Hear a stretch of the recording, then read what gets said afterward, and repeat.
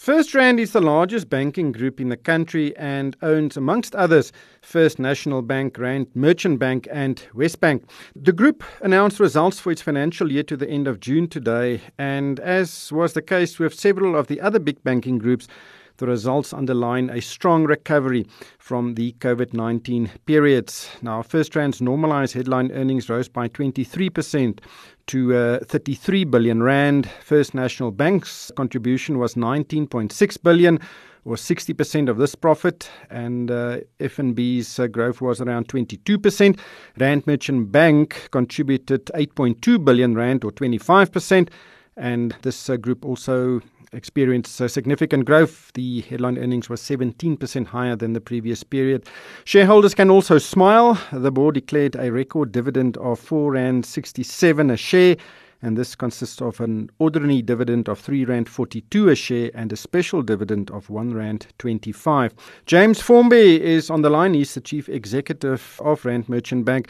James, thanks so much for joining me. It's been a strong recovery and the profit levels seem to exceed pre-COVID levels. Are things back to normal? Rick, hi, and hello to all the listeners. Yes, it has been a strong recovery. I think this is the year where we truly put COVID behind us. At RMB, our results for last year were already above pre-COVID levels, but now I think we've really seen a full normalization of our results, and we're really seeing some nice growth come through across all the businesses. The profits of banks have been influenced significantly by provisions and impairments, and I see at a pre-provision level for both FNB and RMB, the growth was a lot lower. It was basically pedestrian. For FNB, the pre-provision growth was around 4% and RMB had a decline of 2%. What does that indicate? That at an operational level, times are tough?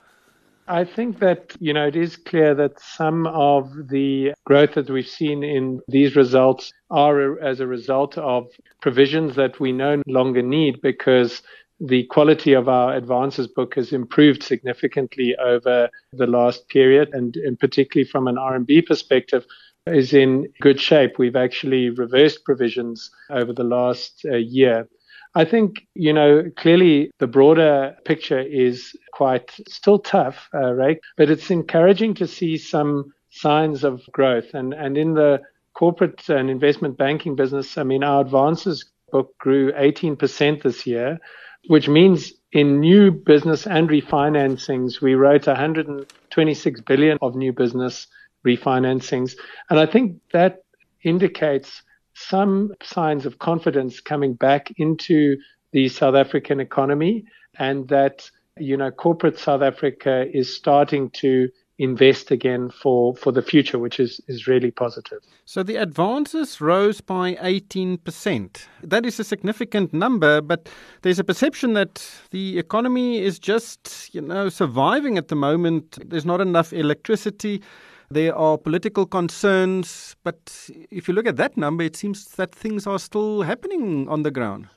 Yeah, and what was interesting is that the advances growth that I talked about, which is in the large corporate space, was actually typically in the larger end, so some bigger, lower, less risky companies, and quite a broad cross-section across the economy. Some of it was in manufacturing, some of it was in telcos, but it was quite broadly spread. So I agree with you.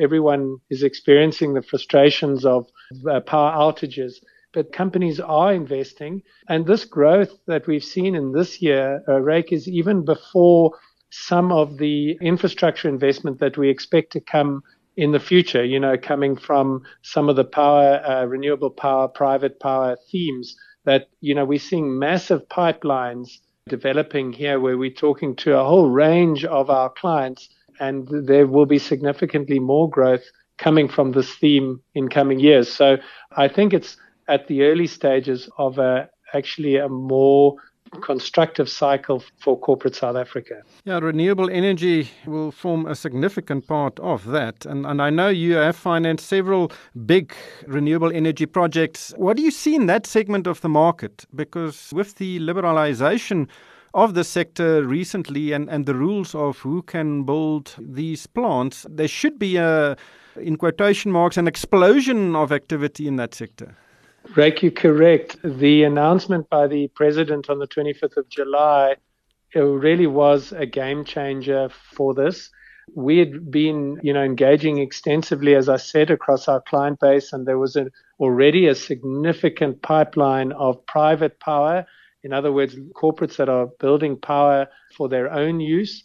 But, allied to this, we are seeing the doubling of the size of the Renewable REAP program round 6, which now closes in early October, and we expect significant interest in that. So the combination of these actually means that, our teams are extremely busy, and we are seeing lots of interest and opportunity in both of these themes, which is really exciting. It doesn't mean, unfortunately, that load shedding will end immediately. It will probably take around 2.5 years for this power now to actually hit our grid. But it does mean that there is the start of a solution to these frustrating outages. Yeah, and I think it's also stimulating for the economy, not only the supply of electricity, but the investments will also have a significant impact on many other industries like manufacturing. And I guess it could be the first chapter of a very expanded infrastructure investment program, if government actually pulls the trigger on that. But where else in the economy do you see some, good opportunities? It is a fairly broad cross section, but we are seeing our clients now, and I guess perhaps they held back on some of this during the COVID period, starting to invest across all sectors. So, I mentioned manufacturing. I think the telcos sector has been very vibrant. And a lot of our clients are, thinking about how to play and structure their lending in accordance with the ESG theme that we've seen coming through strongly. So, I know environment or renewables is one subsector of that, but we've seen many of our clients focus on this, and both because they believe in it and the importance of this theme, but also because, it creates a new way of structuring and borrowing their lending efficiently. Then there is a distinct possibility that we could be placed on the FAFT grey list next year due to concerns about our ability to spot and prevent illegal money transfers and money laundering. It's an international problem, and there are a set of rules countries need to implement, and it seems as if South Africa's efforts have fallen short. And there are concerns that this may have a significant impact on South Africa, especially the banking sector. What are your views on this? Rake, I think there's no doubt that this kind of issue creates concern from global investors who are looking at South Africa. And it also makes it, more complex for banks like ourselves to interact with the global financial system. So the way I would see it is that, we may be grey listed. We should not be complacent about that. This country cannot afford to ignore that risk. It doesn't mean that it's a terminal problem. We need to actively solve it and get out of the grey zone, if you like, and back into the green zone. And that requires a lot of different things. It requires legislation, it requires prosecutions, etc. And it's good to see the focus that National Treasury has on this. But I do think they should not be a lone voice.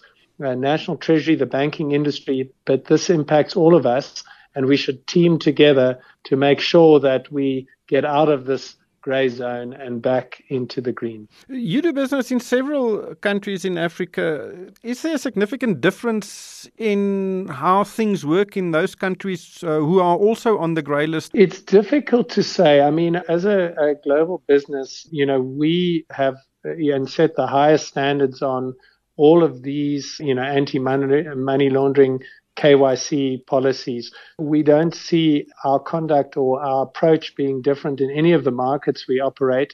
We make sure that we comply to the highest requirements of this. And in the RMB world, which deals with large institutions and large corporates, our clients understand this and they appreciate that they also need to follow suit. So it's certainly something, that we don't see, or we don't really regard our different locations as different cases in this. It's hard for me to comment specifically at a FATF level as to how they look at it. I mean, I do know Mauritius was a country they put on the grey list, and Mauritius, with 2 years of hard work, got off the grey list. I think that was the kind of effort and work that a country like South Africa also needs to invest. Well, there seems to be a lot of effort going into rectifying the problems now, but it may have started too late. But just lastly, this is your last responsibility as the CEO of Rand Merchant Bank, because you are leaving the company at the end of September. And, you've had a fantastic stint there. What are your plans come 1 October?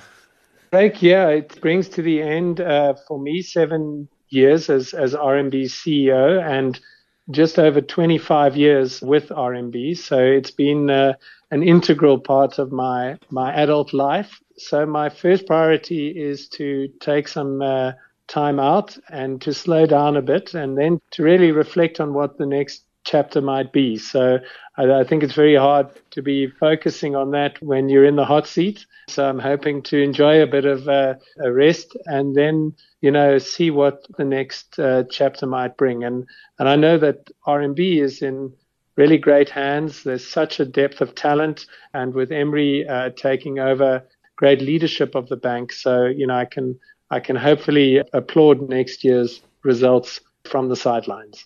Yeah, but it's not easy to run a bank in South Africa. You are almost out of the door, so you can probably answer it honestly. There's always complexities in any business, and banking has its own share. Yeah, absolutely. James, thank you so much for your time, and good luck on your rest and reflection on what your next venture will be. I'm sure it will be successful. Thank you very much, Rake. That was James Formby, the Chief Executive of Rand Merchant Bank.